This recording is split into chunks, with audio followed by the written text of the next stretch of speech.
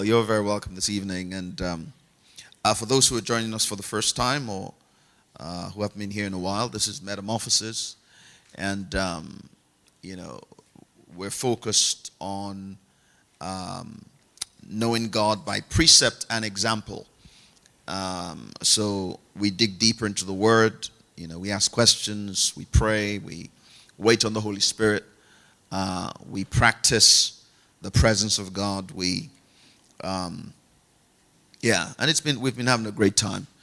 And in this series, we're focusing on the meditations of a new creature. And we have a lot of the messages and CDs available. So please take advantage of those. Hallelujah. The secret to a transformed life is meditation. In 2 Corinthians 3:18, the Bible says that as we all continue to behold in the Word God's glory, we're changed into the same image from glory to glory. So you will become what you are beholding. Yeah. You will become what you are beholding. And in 2 Corinthians 3:18, the word beholding is a present continuous tense. So it is what you are beholding that you are becoming. Now the Bible says that when we are beholding in the Word the glory of God, we're changed into that image. So what we're meant to be beholding in the Word is who we are in Christ and who Christ is in us. Yeah. Somebody once said that the Word of God is like an almond. Yeah. Or if we want to use local parlance, you could say that the Word of God is like a coconut. Yeah. A coconut has three parts to it. There is the fibrous layer, and then there's the shell, and then there's the sweet kernel on the inside. So he said the Word is on the outside. That fibrous layer is the letter that kills, and then the shell is the ethical or moral code of Scripture. But the sweet kernel on the inside, which is who we are in Christ, is the true meaning of the text. Okay? You can use the New Testament like the laws of Moses. You can bash people's head over with it. All it can be to you is just a series of laws that you are to obey. Okay? But that is not the glory of God. That is not what the Bible says that we are called to behold. Okay? Because if all you are doing is seeing Scripture as a set of rules, then all it's a law to you. Yeah? And it's even a more stringent taskmaster than the laws of Moses. But the Bible says that as we behold in the Word the glory of God. So the glory of God is the nature of God. It is the nature of Christ. It is who we are in Christ. And as we behold that, or as we are beholding that, something happens. We are changed. Change doesn't come by a decision. Change comes by beholding. Yeah? Change doesn't come by decision. Change comes by beholding.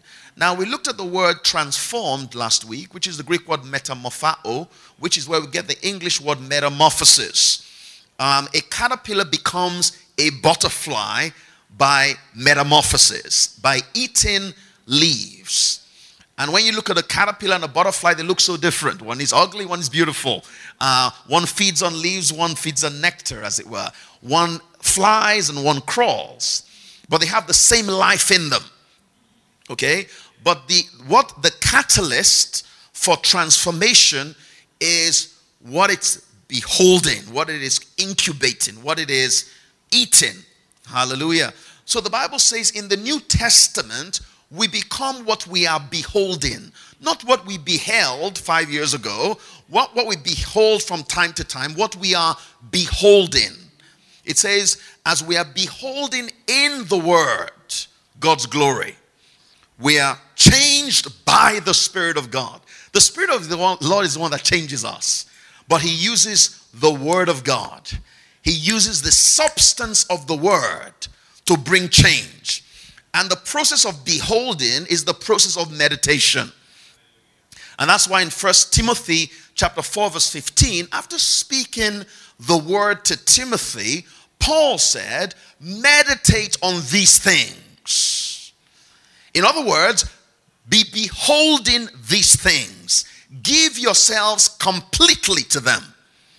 And then your progress will be evident to all. Your progress will be evident to all. Because that progress is coming from a fruitfulness that is spiritual. You know, on Facebook this week, I posted a quote from John Paul Jackson. And, you know, he had a lot of likes, which I like. But, you know, I noticed that some people didn't quite understand the quote. And John Paul said that, he said that reputation is the heaviest thing you can carry. And he said the heaviest of the heaviest type of reputation is the reputation you build for yourself. Because then you're going to have to live up to it. And he said, in fact, do not build your reputation. Let the Lord let him build you. Let him promote you. Let him demote you. Let him hide you. Let him exhibit you. You know, there are times when the Lord will hide you. Yeah, the Father hid Jesus for years in Egypt. Okay? There are times when the Lord will hide you. There are times when promotion is not necessarily what you need at the time. Okay? But the Lord wants to build your reputation. He doesn't want you to build your reputation. He wants the fruitfulness of your life to be from the inside out. Yeah? You know, a caterpillar trying to say it's a butterfly is not going to make it a butterfly. Okay? But when the caterpillar focuses on feeding, something will happen. Whether, you know, Fifth Avenue or what is our, whoever, what is our equivalent of whoever.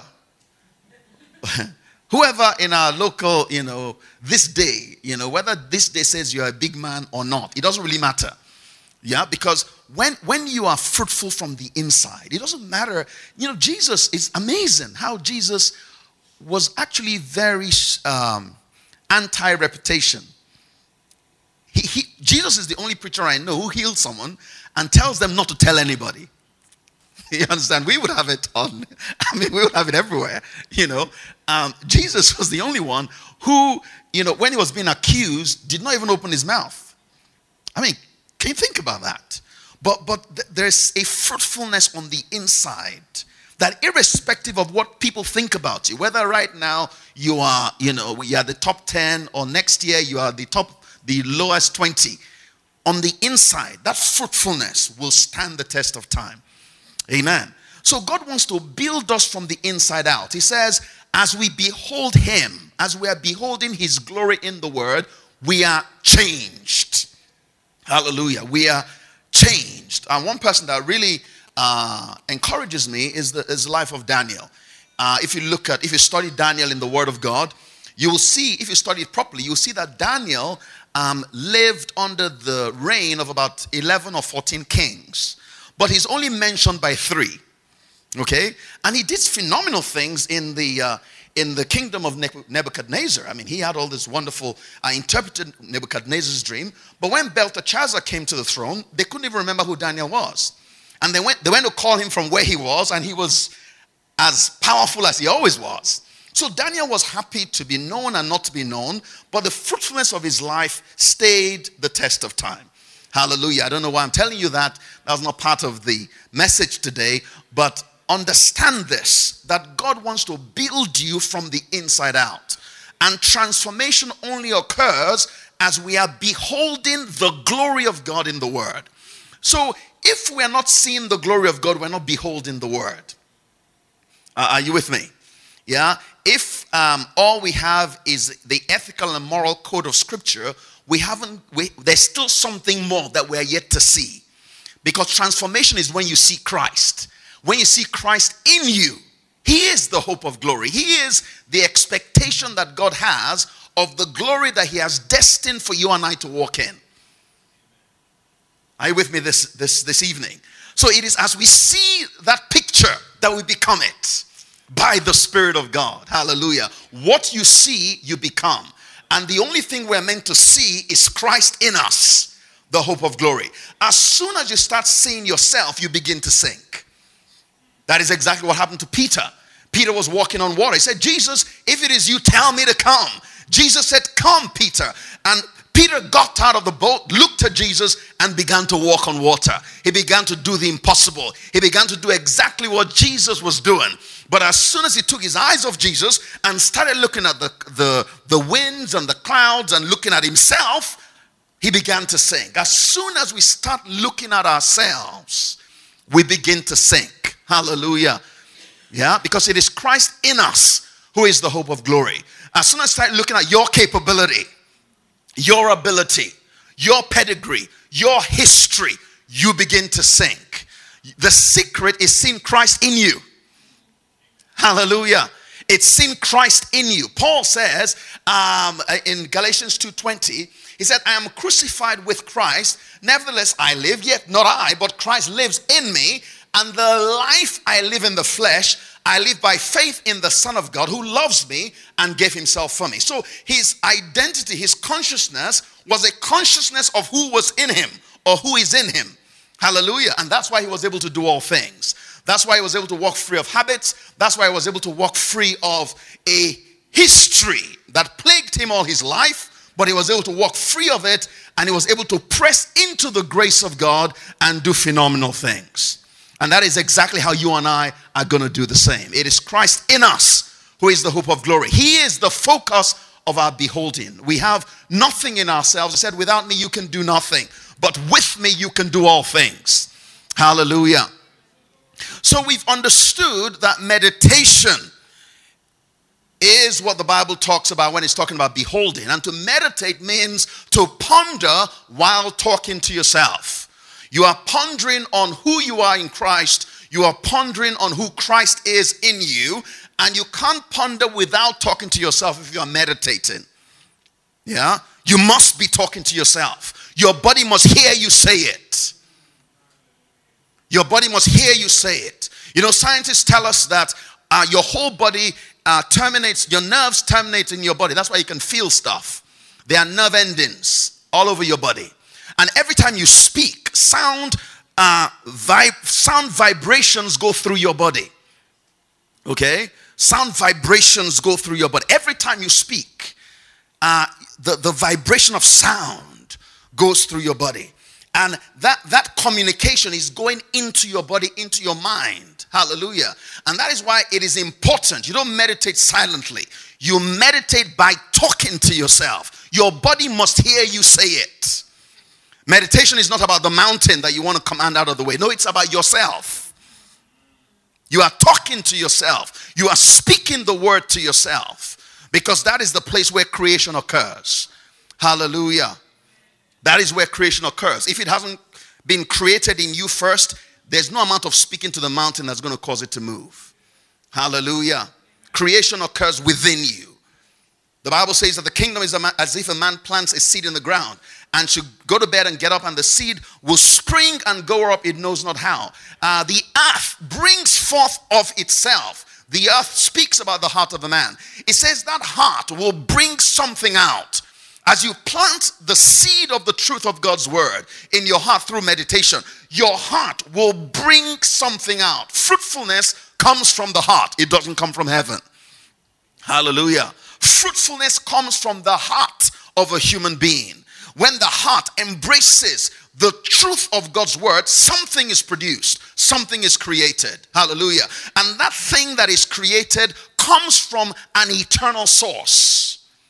So it doesn't matter the obstacle that stands before you. That fruit from your heart comes from an eternal source and has the very power of God in it and the substance of heaven. And as we know, no word from God is devoid of the power to bring itself to pass. Hallelujah.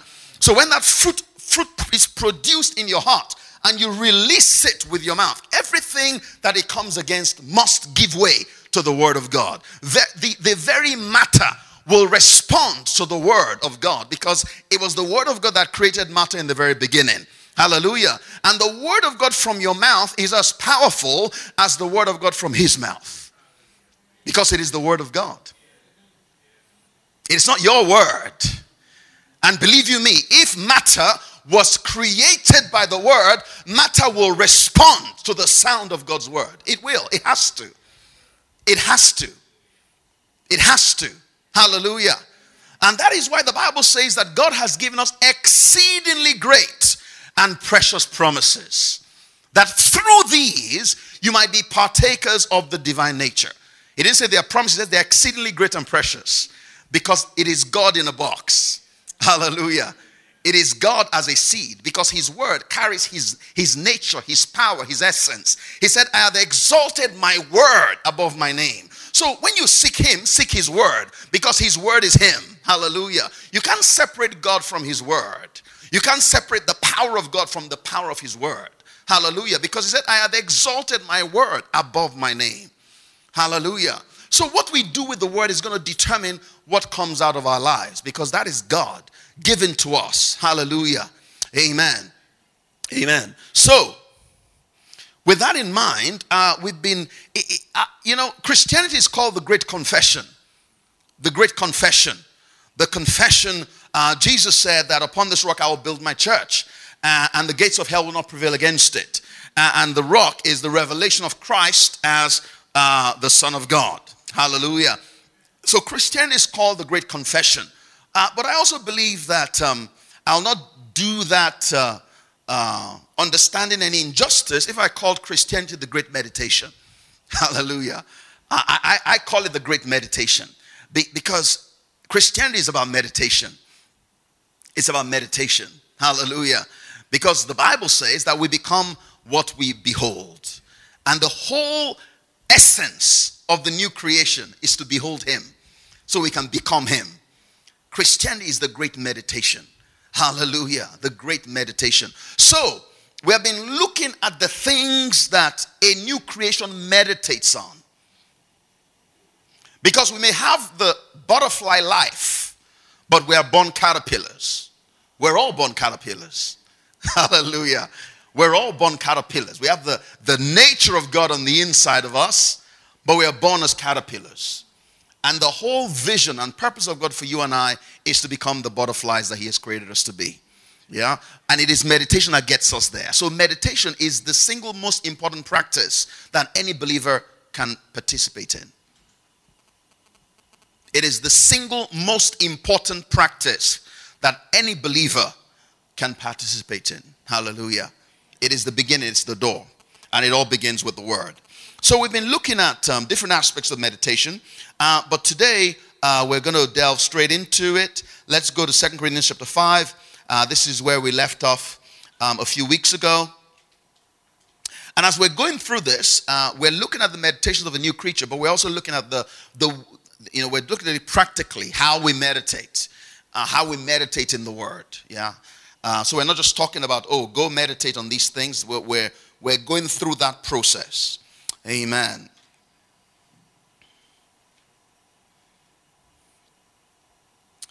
Okay, 2 Corinthians chapter 5.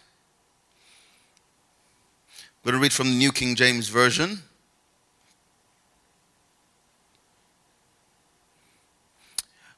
Verse 16 says, therefore, from now on, we regard no one according to the flesh. Even though we have known Christ according to the flesh, yet now we know him thus no longer.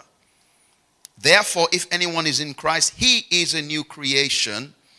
All things have passed away. Behold, all things have become new. Okay. The New Living Translation of that passage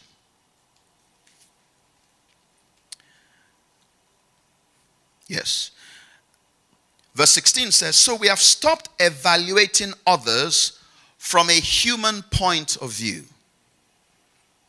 At one time, we thought of Christ merely from a human point of view.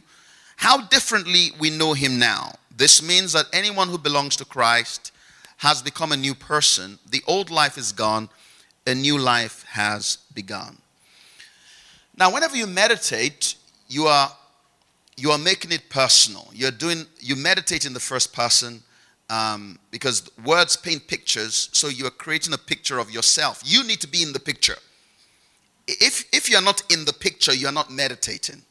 You need to be in the picture, because beholding the Lord is about who you are in Christ and who Christ is in you. So you are in the picture. Yeah? So the Bible says that we have stopped evaluating people from a human point of view. If we used to evaluate Jesus from a human point of view, and that was why a lot of people could not receive the ministry of Jesus, because when Jesus, for instance, was in the synagogue and he opened the book and said, "The Spirit of God is upon me. He has anointed me to, preach the gospel to the poor, etc." And he said, "This day, this scripture is fulfilled in your hearing." Some people said, "Isn't that Jesus, the son of Mary? Isn't that Jesus, the one that..." We're not quite sure if he was legitimate or illegitimate, because, they weren't actually married when she was pregnant. Okay? You think people talk bad about you. People talk bad about Jesus. So, because they evaluated him from a human point of view, they could not receive of who he was. So Paul says, we've learned the lesson that we should not look at people from a human point of view, because there is more to you than you see. There is more to you than you see. So when I'm meditating on this, I'm saying I do not evaluate myself from a human point of view. There is more to me than I see. I don't evaluate myself from a human point of view. Now, from what point of view should I be evaluating myself then? It is important that we use scripture. The Spirit of God uses scripture to explain scripture. Don't add to the word. Let the word explain the word to you, because you might get into no man's land. Okay? Because what we're doing here is not positive confession. It is not how to win friends and influence people. It is not, all that stuff. No, it is meditation on truth. Truth that is founded on, truth that is truth, really. Because faith is founded on fact. Or should I say established facts from the Word of God, the truth of God's Word. So our faith rests on revealed truth, reality. Yeah? Because the word truth, aletheia, is reality. Okay? And so this is reality. So we must make sure that we comprehend reality from the revelation of Scripture, not from what we think is the next logical step. It's like a young lady said to me years ago. She said, "Pastor, the Bible says that in the beginning, God said, 'Let there be light.'" I said, "Yes." And she said, "Jesus said, 'I am the light of the world.'" I said, "Yes." She said, "Well, that means that Jesus was the first thing that God created." I said, "No." Yeah, she didn't, she didn't let the scripture explain scripture. So the Bible says we don't evaluate ourselves from a human viewpoint. So how should we be evaluating ourselves? Now in verse 17 it said, "If anyone is in Christ, is a new creature." But before we go there, how should we be evaluating ourselves? There is more to you than you can see. There is more to you than the flesh. Look at, let's start from John 4:24. Because oftentimes, as you are meditating on a scripture, the Spirit of God will remind you about something else. Remember, transformation occurs by the Holy Spirit. So as you are meditating, you need to begin by inviting the Holy Spirit to come and help you. Lord, I can't change myself. I can't even see on my own. Holy Spirit, show me Jesus in the Word. It is Jesus I want to see. I want to see who I am in Christ. I want to see who Christ is in me. Reveal Jesus to me. And then take that verse, receive it into your mind, and begin to see yourself in it, and begin to declare to yourself, this is who I am. I don't appraise myself from a human point of view anymore.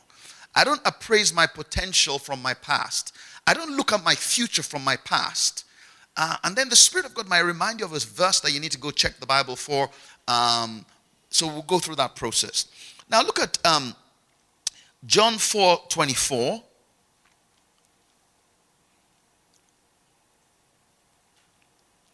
John 4:24. Jesus is speaking here to the woman at the well of Samaria. John 4:24, it says that, it says God is a spirit. God is spirit, rather. God is spirit. And those who worship him must worship him in spirit and in truth. It says God is spirit. God is spirit. God is spirit. Now we know in the beginning, Genesis 1 from 26, it talks about making man in his image and after his likeness. So if God is spirit, then man is spirit. Man is spirit. God is spirit, man is spirit. So when I'm evaluating myself, I need to evaluate myself from the perspective of spirit. Look at 1 Thessalonians 5:23. The first person that sees it should read it out loud, please. 1 Thessalonians 5:23. You know how it is. Someone sees that and thinks, no, I'm not going to say it first. Let me wait. Who's going to say it first?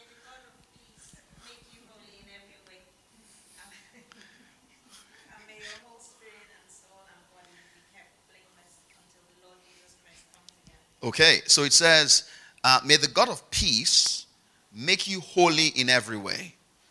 And may your whole spirit and soul and body be preserved blameless unto the coming of our Lord Jesus Christ. So it's saying that man is tripartite, or there are three parts to us. We are spirit.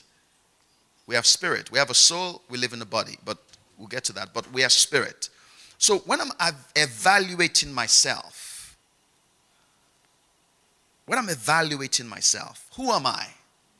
When you are evaluating yourself, we need to begin by evaluating ourselves as spirit. We're spiritual beings. Okay? You're not a human being having a spiritual experience when you come to church. You are a spiritual being having a human experience on earth. You are a spiritual being. So our evaluation, we need to evaluate ourselves from the perspective of spirit. We are spiritual beings. Yes, we have other parts to us, a soul and a body, but we are spiritual beings. I'd like someone to read Job 10, verses 10 to 11. And somebody else, Hebrews 12:9, and somebody Ecclesiastes 12:6. Job, so everyone's going to read the Bible today. Yeah? So you might as well get in first. Okay? Job 10:10 to 11. We have Hebrews 12:9 and Ecclesiastes 12:6 to 7. So who's going to go for Job 10:10 to 11?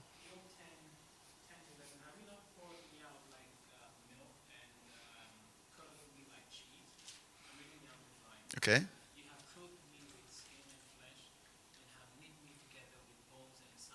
Okay. So it says that, God, you've cuddled me like cheese and poured me out like milk. You have clothed who? You have clothed me with skin and flesh. You have knit me up with bones and sinews. You have clothed me. That's an incredible scripture. It says that there are three parts to us. We've got spirit, we've got soul, we've got body. But this verse says that we've been clothed with body. So my body is my clothing. It didn't say the clothing for my spirit. It said it's my clothing. So I am spirit. And I'm clothed in a physical body. I am clothed in a physical body. The other scripture, what's the other scripture? Hebrews 12:9. See, we're taking all of these and we're building a picture in our hearts. And you see, this picture, you know, Jesus said something in Matthew chapter 6, when he was talking about anxiety and talking about the birds of the air. He said, why do you take thought, saying, what shall we eat, what shall we drink? Every time you say a thought, you take it. Every time you say a thought, it registers in your heart. Okay? Every time you say the truth, it registers in your heart. But the more you say it, the more it registers. We want it to become who you are. We want it to become the picture, we want that thought to become an established picture that now becomes second nature to you and becomes one in terms of your identity. Yeah? So these things are things that we want them to settle and become established in our hearts. So that if they wake you up in the middle of the night, that is where you respond from. You know, there are a lot of things that we respond from instinctively. Okay? And you know, these are things that have been established over a long period of time. There's certain things that you're very comfortable with. You know, I mean, no one can, it doesn't really matter when when it comes up, you are ready to go. There's some other things that you're a little bit dodgy about. You know, you get me on the right day and make me, but there's some things that are really established on the inside. Now, these things, we want them to be established. We want them to be established. And there's no way they'll get established unless they become our meditation. Yeah? They will not be established. They have to be established for them to produce. Are you with me? They have to be established. That thought needs to become fruit in your heart. And you will be the first partaker of that fruit. You are going to eat of that fruit first. Are you with me? Yeah, and then others will eat from it. These things must become established on the inside of us. He says, you have clothed me with skin and flesh. You have knit me together with bones and sinews. Hebrews 12:9.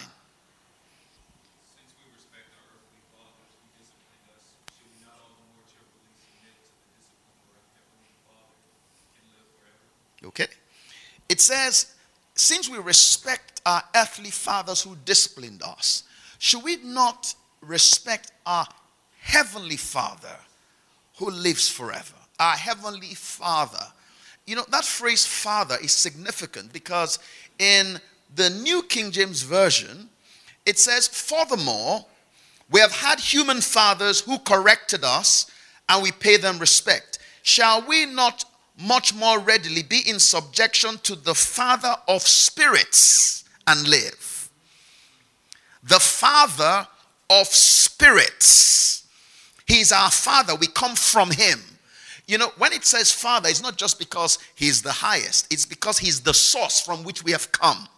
Okay? He is spirit, and the Bible says that we've subjected ourselves to our earthly fathers. How about the Father of spirits? Yeah? Look at Ecclesiastes 12, 6 to 7. Someone else read that.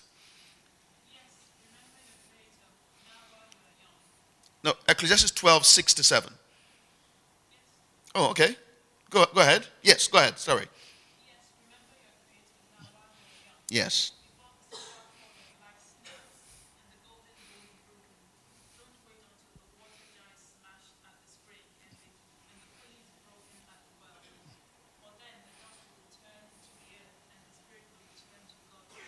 Okay. So it's saying that serve God in your youth, because at some point, the dust, which is what you are clothed with, you are just clothed with the dust. Every part of the physical body comes from, if you look at the chemical composition, comes from the earth. Okay? It's what we're clothed with. It says, the dust will return to the earth, but the spirit will return to God who gave it. The spirit. So you are spirit, and you will return to God who gave it. In fact, the Message Bible translation of that passage says, the spirit returns to God who first breathed it. Who first breathed it. Remember what happened in the garden. In Genesis 2, the Bible says that the Lord formed man from the dust of the earth. He formed man's body from the dust of the earth. Okay? But then he breathed into his nostrils the breath of life, and man became a living soul. That breath is spirit. God is spirit. The breath is not oxygen. Yeah? The breath is spirit. So that means that the inside of man came from the inside of God. And Ecclesiastes says that that spirit is going to go back to God who gave it. Now that is reality. That is reality. So when Paul says, we don't appraise ourselves from a human viewpoint. It means that when you are looking at yourself, you must begin by looking at yourself as a spiritual being that lives in a physical body. Yeah? Now that changes things. Because a physical body has capability. A physical body has the capacity for training. You can train your body to do incredible things. Just like you can train your mind to do incredible things. But if you are spirit, then it means that by definition, there is a scope of operation that is spiritual that you should be able to operate in. In fact, you must operate in if you are operating as a spiritual being. A scope of operation that is not physical and a scope of operation that is not mental. Yeah? There is a sphere of operation that is spiritual. So when we talk about the spiritual world, it is not far away, it's here because you are spirit, so you are living in it. It is not someplace elsewhere. No, it's right here. Because otherwise you wouldn't exist. Because if you are a spiritual being, by definition, you exist in a spiritual world, because a spiritual being cannot exist in a sphere that is not spiritual. It's like a human being existing in a vacuum without a suit. Your physical body can't survive in a vacuum. It has to be in an atmosphere that has the same environment as its composition. So if you are alive today, and you are, that means that there is a spiritual world that you are living in that you can't see because it's spiritual, but it is real. It has to be real because you're alive and you are spirit. Hallelujah.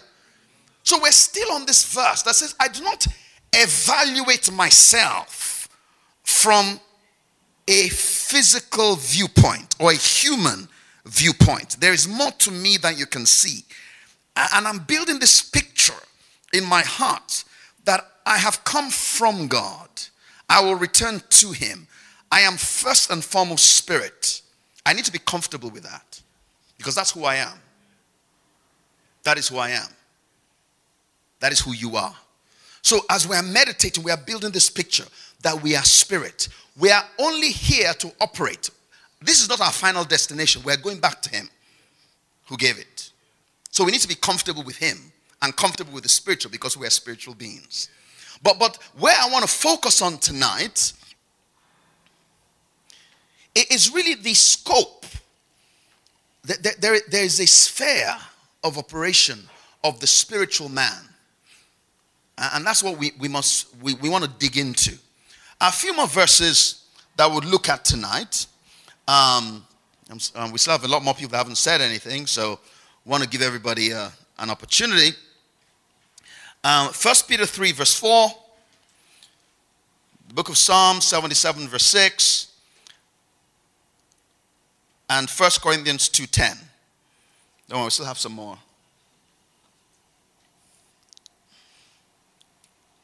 1 Peter 3 verse 4. Let's start with that. In fact, start from verse 1. Likewise, wives, be subject to your own husbands, so that even if some do not obey the word, they may be won without a word. They may be won without a word by the conduct of their wives, when they see your respectful and pure conduct.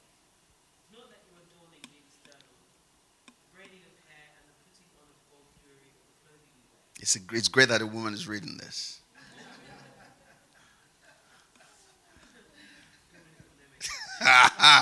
Yes, go ahead.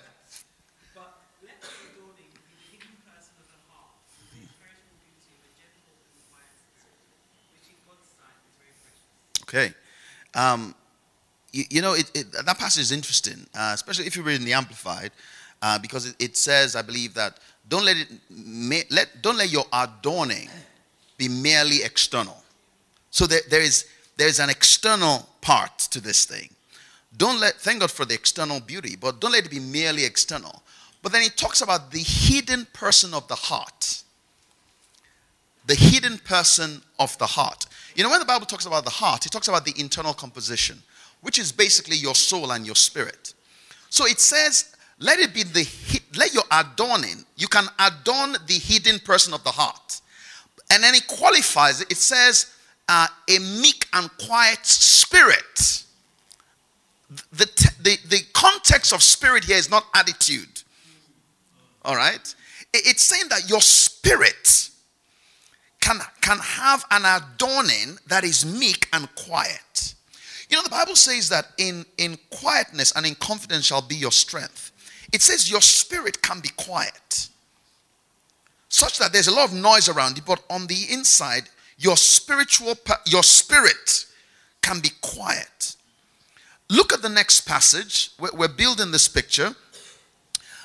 Look at Psalm 77 verse 6.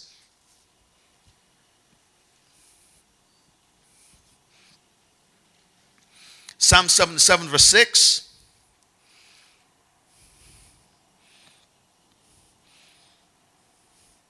If you've got the New King James or the Amplified. Yes, okay, go ahead with Amplified.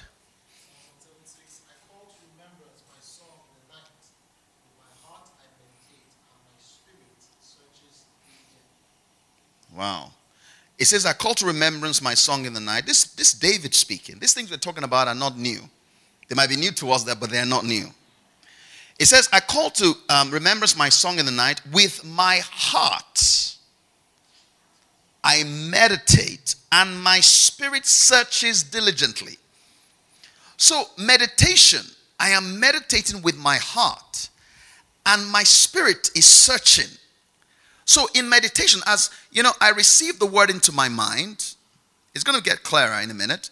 I receive the word of God into my mind, and I'm pondering it to myself. But then what happens is that my spiritual man gets involved, and he begins to carry out a search. Yeah, it begins to carry out a search. Look at the next passage, 1 Corinthians 2:10. Let's read the Amplified again, or any other version you've got.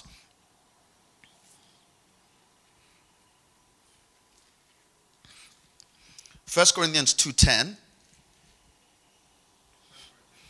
Yes.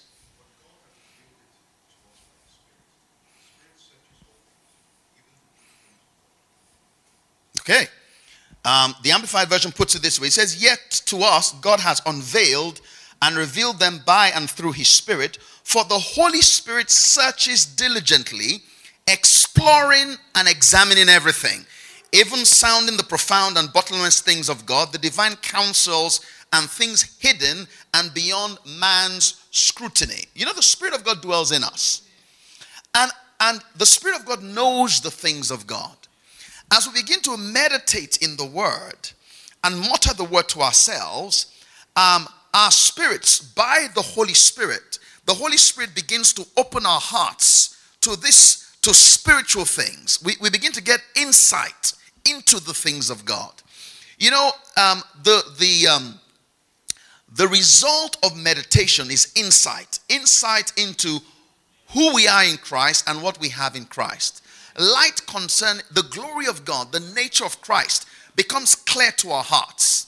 Yeah, it says that as I meditate on my bed, I'm meditating with my heart, and my spirit is searching.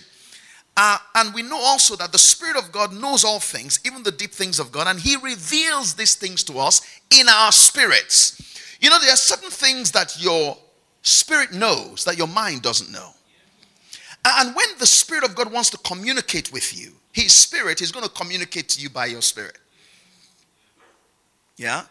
There is a sphere of spiritual operation that we must all walk in. But it begins with meditation.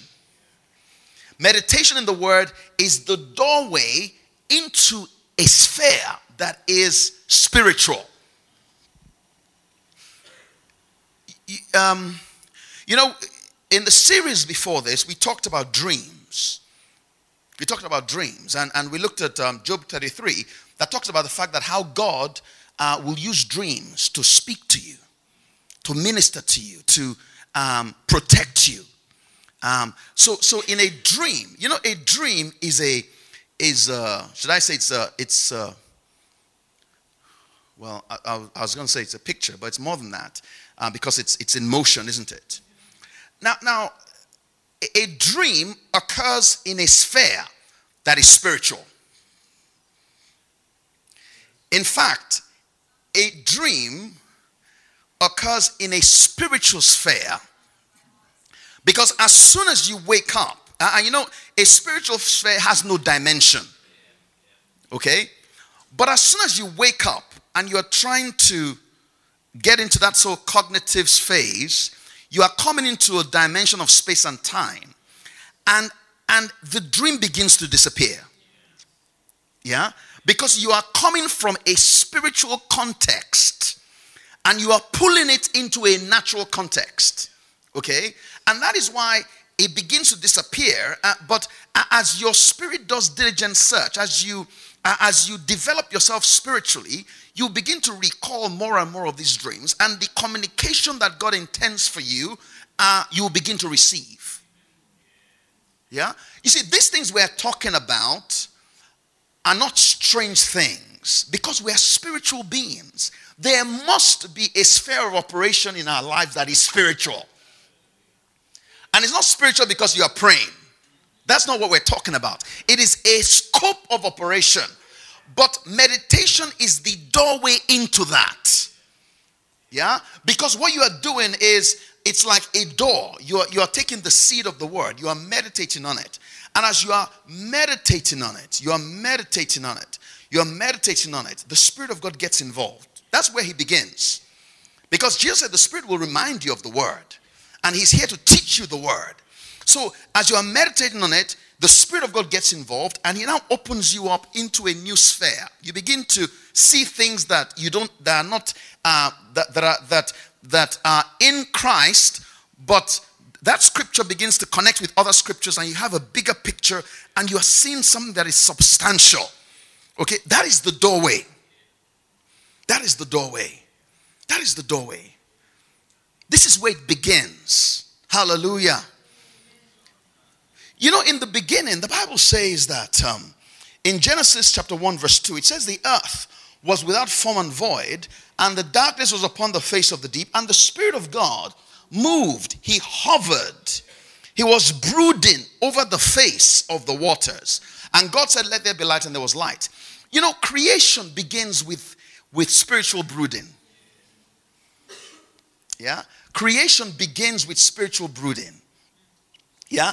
And that is why the creation must occur first. When it comes to your business, when it comes to your life, yeah, when it comes to your business and your life, if you begin with one of the exceeding great and precious promises that pertains to that particular aspect of your life, and you begin to meditate on it, let me tell you what's going to happen.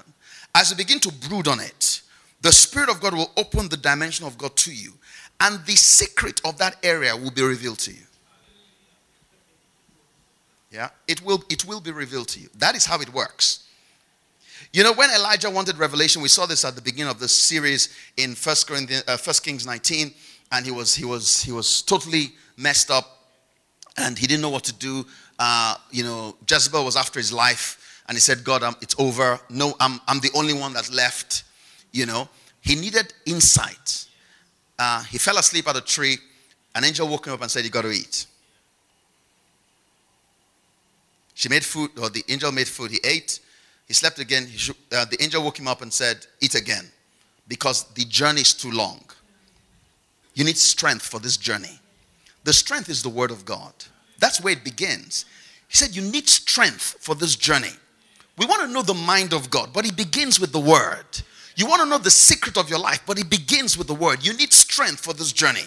And the Bible says that in the strength of that food, he walked for 40 days to the mountain of God, and God gave him revelation. He said, Elijah, you're not the only one. There's 7,000 people that have not bowed to Baal, and this is going to be the next king. This is going to be the next prophet. Go and anoint this person. Insight came, but it is a process. It begins with the word.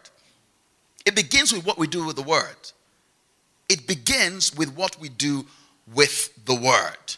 Hallelujah. That is where it begins. That is where it begins. That is where it begins. Let's take a few more verses and then we'll close. Hallelujah. Look at Psalm 51 verse 6. You know, this works, but we've got to put it to work. We've got to put it to work. Hallelujah. We've got to put it to work. We've got to put it to work. Got to put it to work. You know, I remember a few weeks ago, and I was sharing this with a couple of people, but I remember a few weeks ago, because I've been praying about the church and sort of meditating on some things. And a few weeks ago, the Lord gave me a dream, and in that dream, He showed me that there's going to be another wave of people coming back home, that's going to happen very soon. And He said we should prepare for it. We should prepare for it. Now, it's not because we're an expert church, but because there are people that are coming, and He wants us to prepare for them. And in the dream, He also made it very clear to me that the devil has things that he has planned for these people. Do you understand?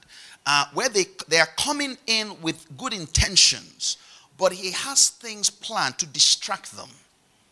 Yeah? And he wants us to prepare for them, to help them. Are you with me? Now there's nowhere, I've not been reading The Economist, or, you know, it's good to read The Economist, but I don't know what's going on. Do you understand? I don't know what's going on. You know, so this didn't come from me. Do you understand? This didn't come from me. It was a spiritual communication. Do you understand? And it should not be strange to us that we are getting communication. He told me in the dream certain things about the church and people in the church. And, you know, this is spiritual communication. The Lord wants to do that for you regarding your business, regarding your family, regarding your life. But it begins this way. Yeah? Elijah wanted insight. He wanted communication. He needed help. The angel said, I know you need help, but you need strength for the journey. It begins with the word. You would see things. You will know things that are not the substance of the body or the mind. Yeah? Because we are spirit. And we must mind these things. Psalm 51 verse 6, Proverbs 20:27, and Psalm 18:28.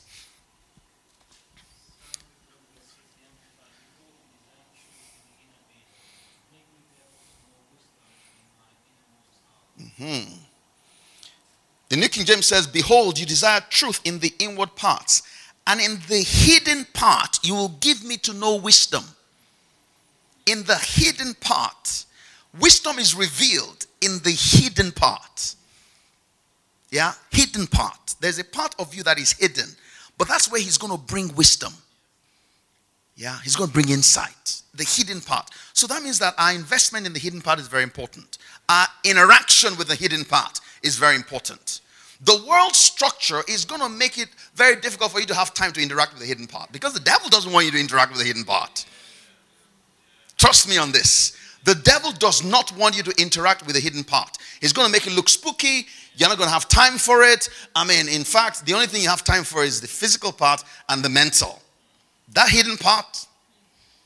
You know, God ordained humanity to be the God of this world, as it were. You know, when it says Satan's the God of the world system, that's our position. And the only way somebody can be a God in a world is if you have access to a range of insights that the rest of the world doesn't have. That's the only thing that makes you, I mean, unless you're going to be fighting everything and you become the king of the castle. All right? But it's only if you have access. Humanity is the only creature on the face of the earth who has the authority to live in the earth, but yet has a scope that is beyond an earthly one. It's only human beings. Angels look from the outside. They're not physical bodies. They don't have the authority to function in the earth. They have to function through or to a human being. Humanity is the only creation of God on earth that has the legal right to operate in a physical dimension.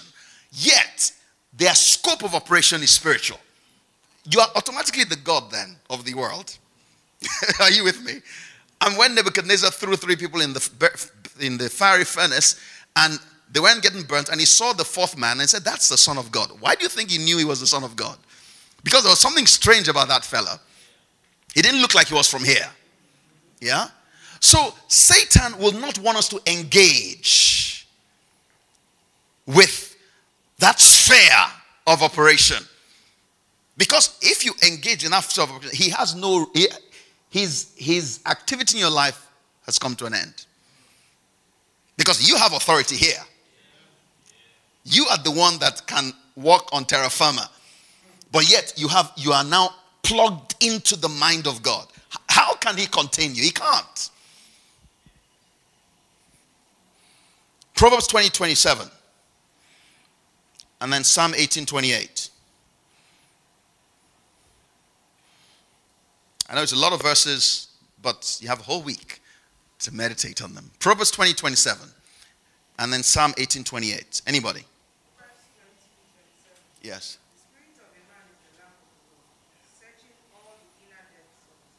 Okay. And then Psalm 18:28.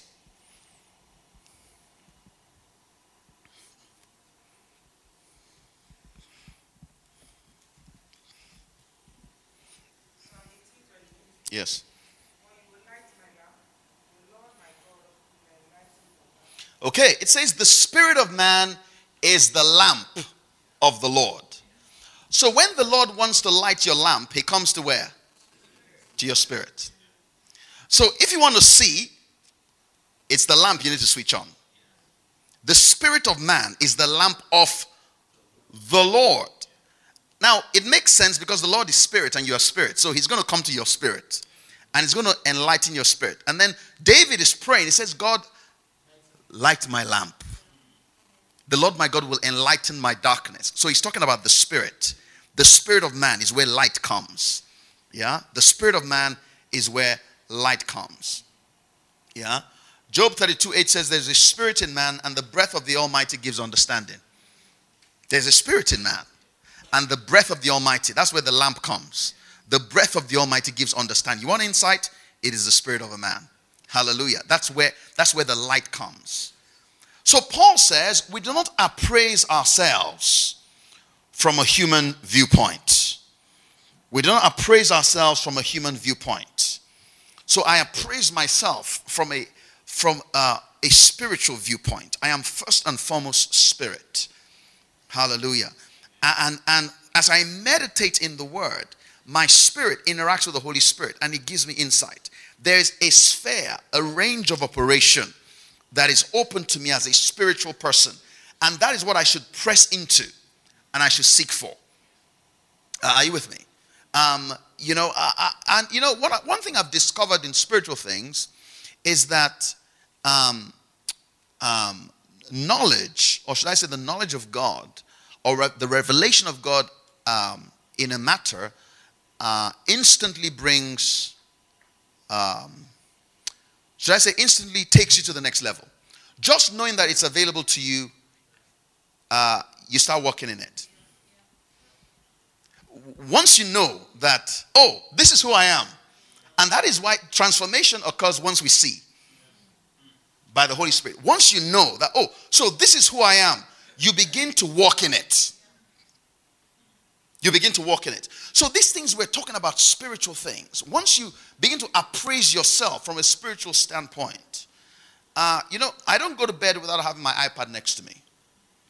Because I expect the Lord to give me a dream. You understand? It won't happen. My iPad is. In fact, I'd have opened to my dream journal. I have a dream journal. I can show it to you.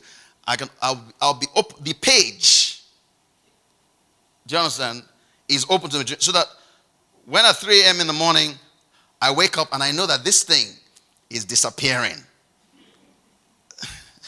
I'm writing it down. Yeah. The expectation, that there's we can't really go into all of this, but there's something about once you start appraising yourself properly, you begin to walk in new things. Once you start taking meditation properly, the Spirit of God will begin to remind you of stuff. Once you take time and start doing it, yeah, your spiritual man will start growing, yeah, and your sphere of operation will expand, and you start living from the inside rather than the outside, yeah. These things are real. These things are real. Let's look at two more verses and then we'll close. 1 Corinthians 14:14 and Jude 1:20. 1 Corinthians 14:14 and Jude 1:20. Or Jude 20. There's only one chapter in Jude. Yes. Okay, yes. If I pray in an unknown tongue, my spirit by the Holy Ghost within me prays, but my mind is unproductive. Okay. Hears no feet and helps no one. Okay, and Jude 20.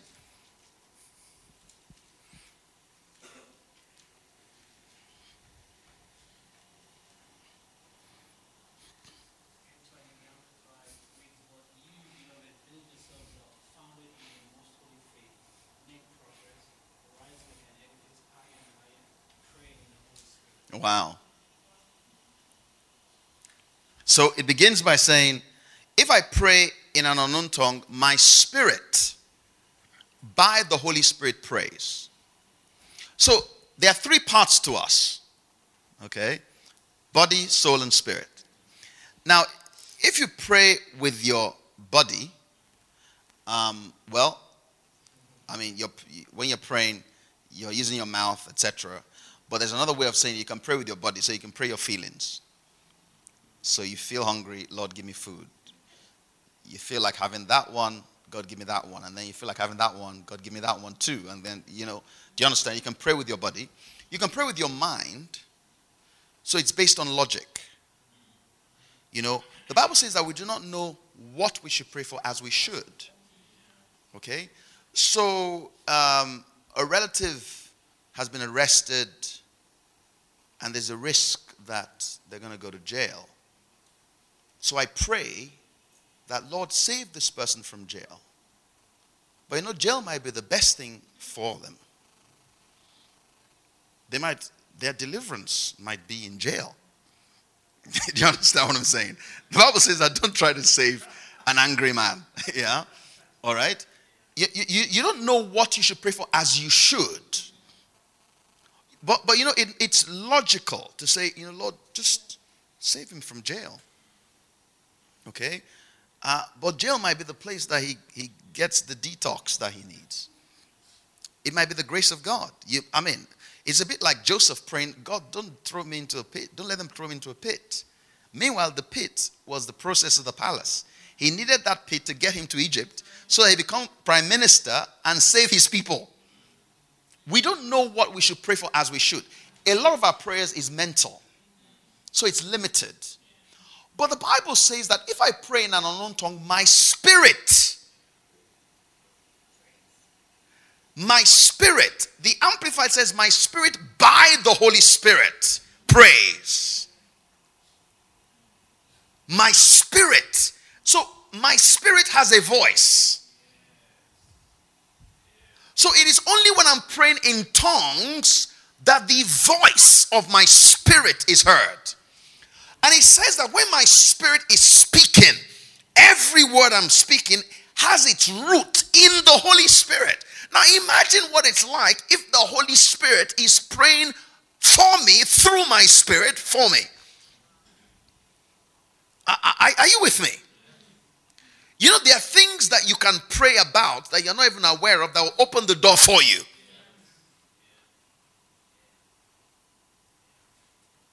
And Paul says, as you're praying in tongues, you are rising higher and higher.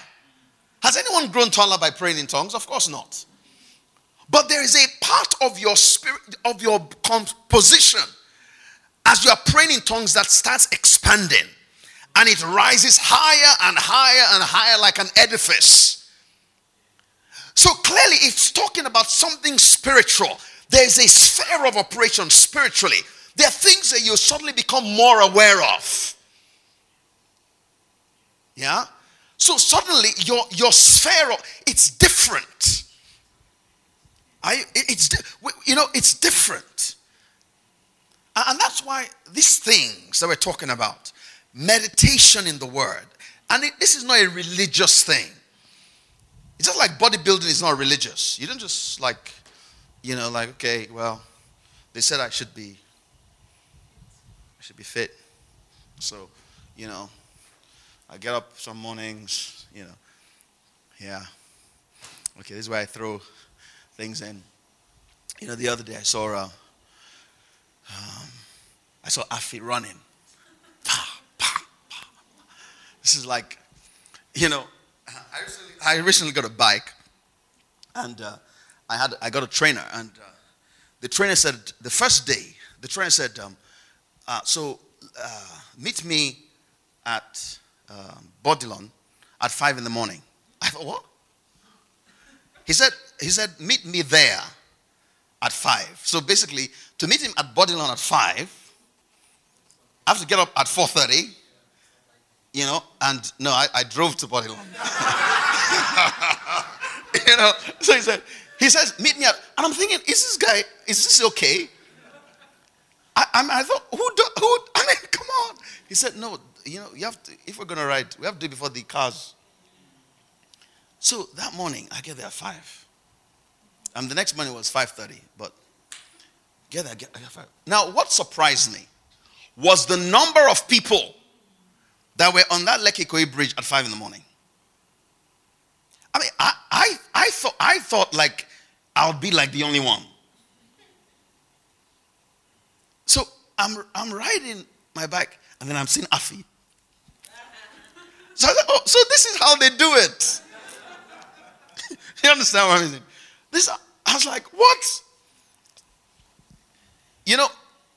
If you want to be fit physically, there are certain things you must do. You can play lip service to it, and you can tick the box as far as your social network goes, but your body will tell you. Do you understand? And if you're serious about this thing, we will see it. Your progress will be evident to all. Yeah? Mentally, it's the same thing. Yeah? You can say, a lot of us went through school, at least when we did our first degree, the school passed through us, we passed through it, or the school didn't pass through us, or whatever, however it is said. But, you got your first degree, and you got the certificate, but you knew nothing. It is possible. You understand? I had an engineering degree, and I knew very little. But it was after I graduated. No one had to tell me my education began. I read more books now than I ever read in university. Do you understand? And that's been going on for many, many years. All right? So that's the same mentally. You can get the certificate, but you know nothing. But if you really want to know, a friend of mine was telling me, he's in Abuja right now, and he was telling me that, everything is available on the web. He said he studied, I don't want to go into all that, but he studied so much about every sector. He said, haven't you discovered YouTube? YouTube, there are lessons, there are colleges. He said there was a period for 6 months. He didn't work. All he did was he educated himself on YouTube. He said everything is there and it's free. You want to learn how? Go on YouTube. So you can be intentional about your mental development. You don't need a lot of money. It's there. You understand? It's if you want to be serious about how to write a business plan, go on YouTube. They'll teach you. You understand? But there's people that just play lip service to it, and the progress is not evident. Spiritually, it's exactly the same thing. Exactly the same thing. If we are serious about this meditation matter, and serious about spending time with the Lord, and serious about spending time in the Spirit, you will grow like an edifice, and your progress will be evident to all. People wonder, how do you do what you do? Do you understand? How do you do what you do? In the midst of confusion, there is peace. And not only is there peace, there is wisdom regarding what to do. Yeah? It is available to us. Hallelujah. Amen. And God is no respecter of persons. God is no respecter of persons. He doesn't respect titles. God is not, he would do what he does for one, he will do for the other. Amen.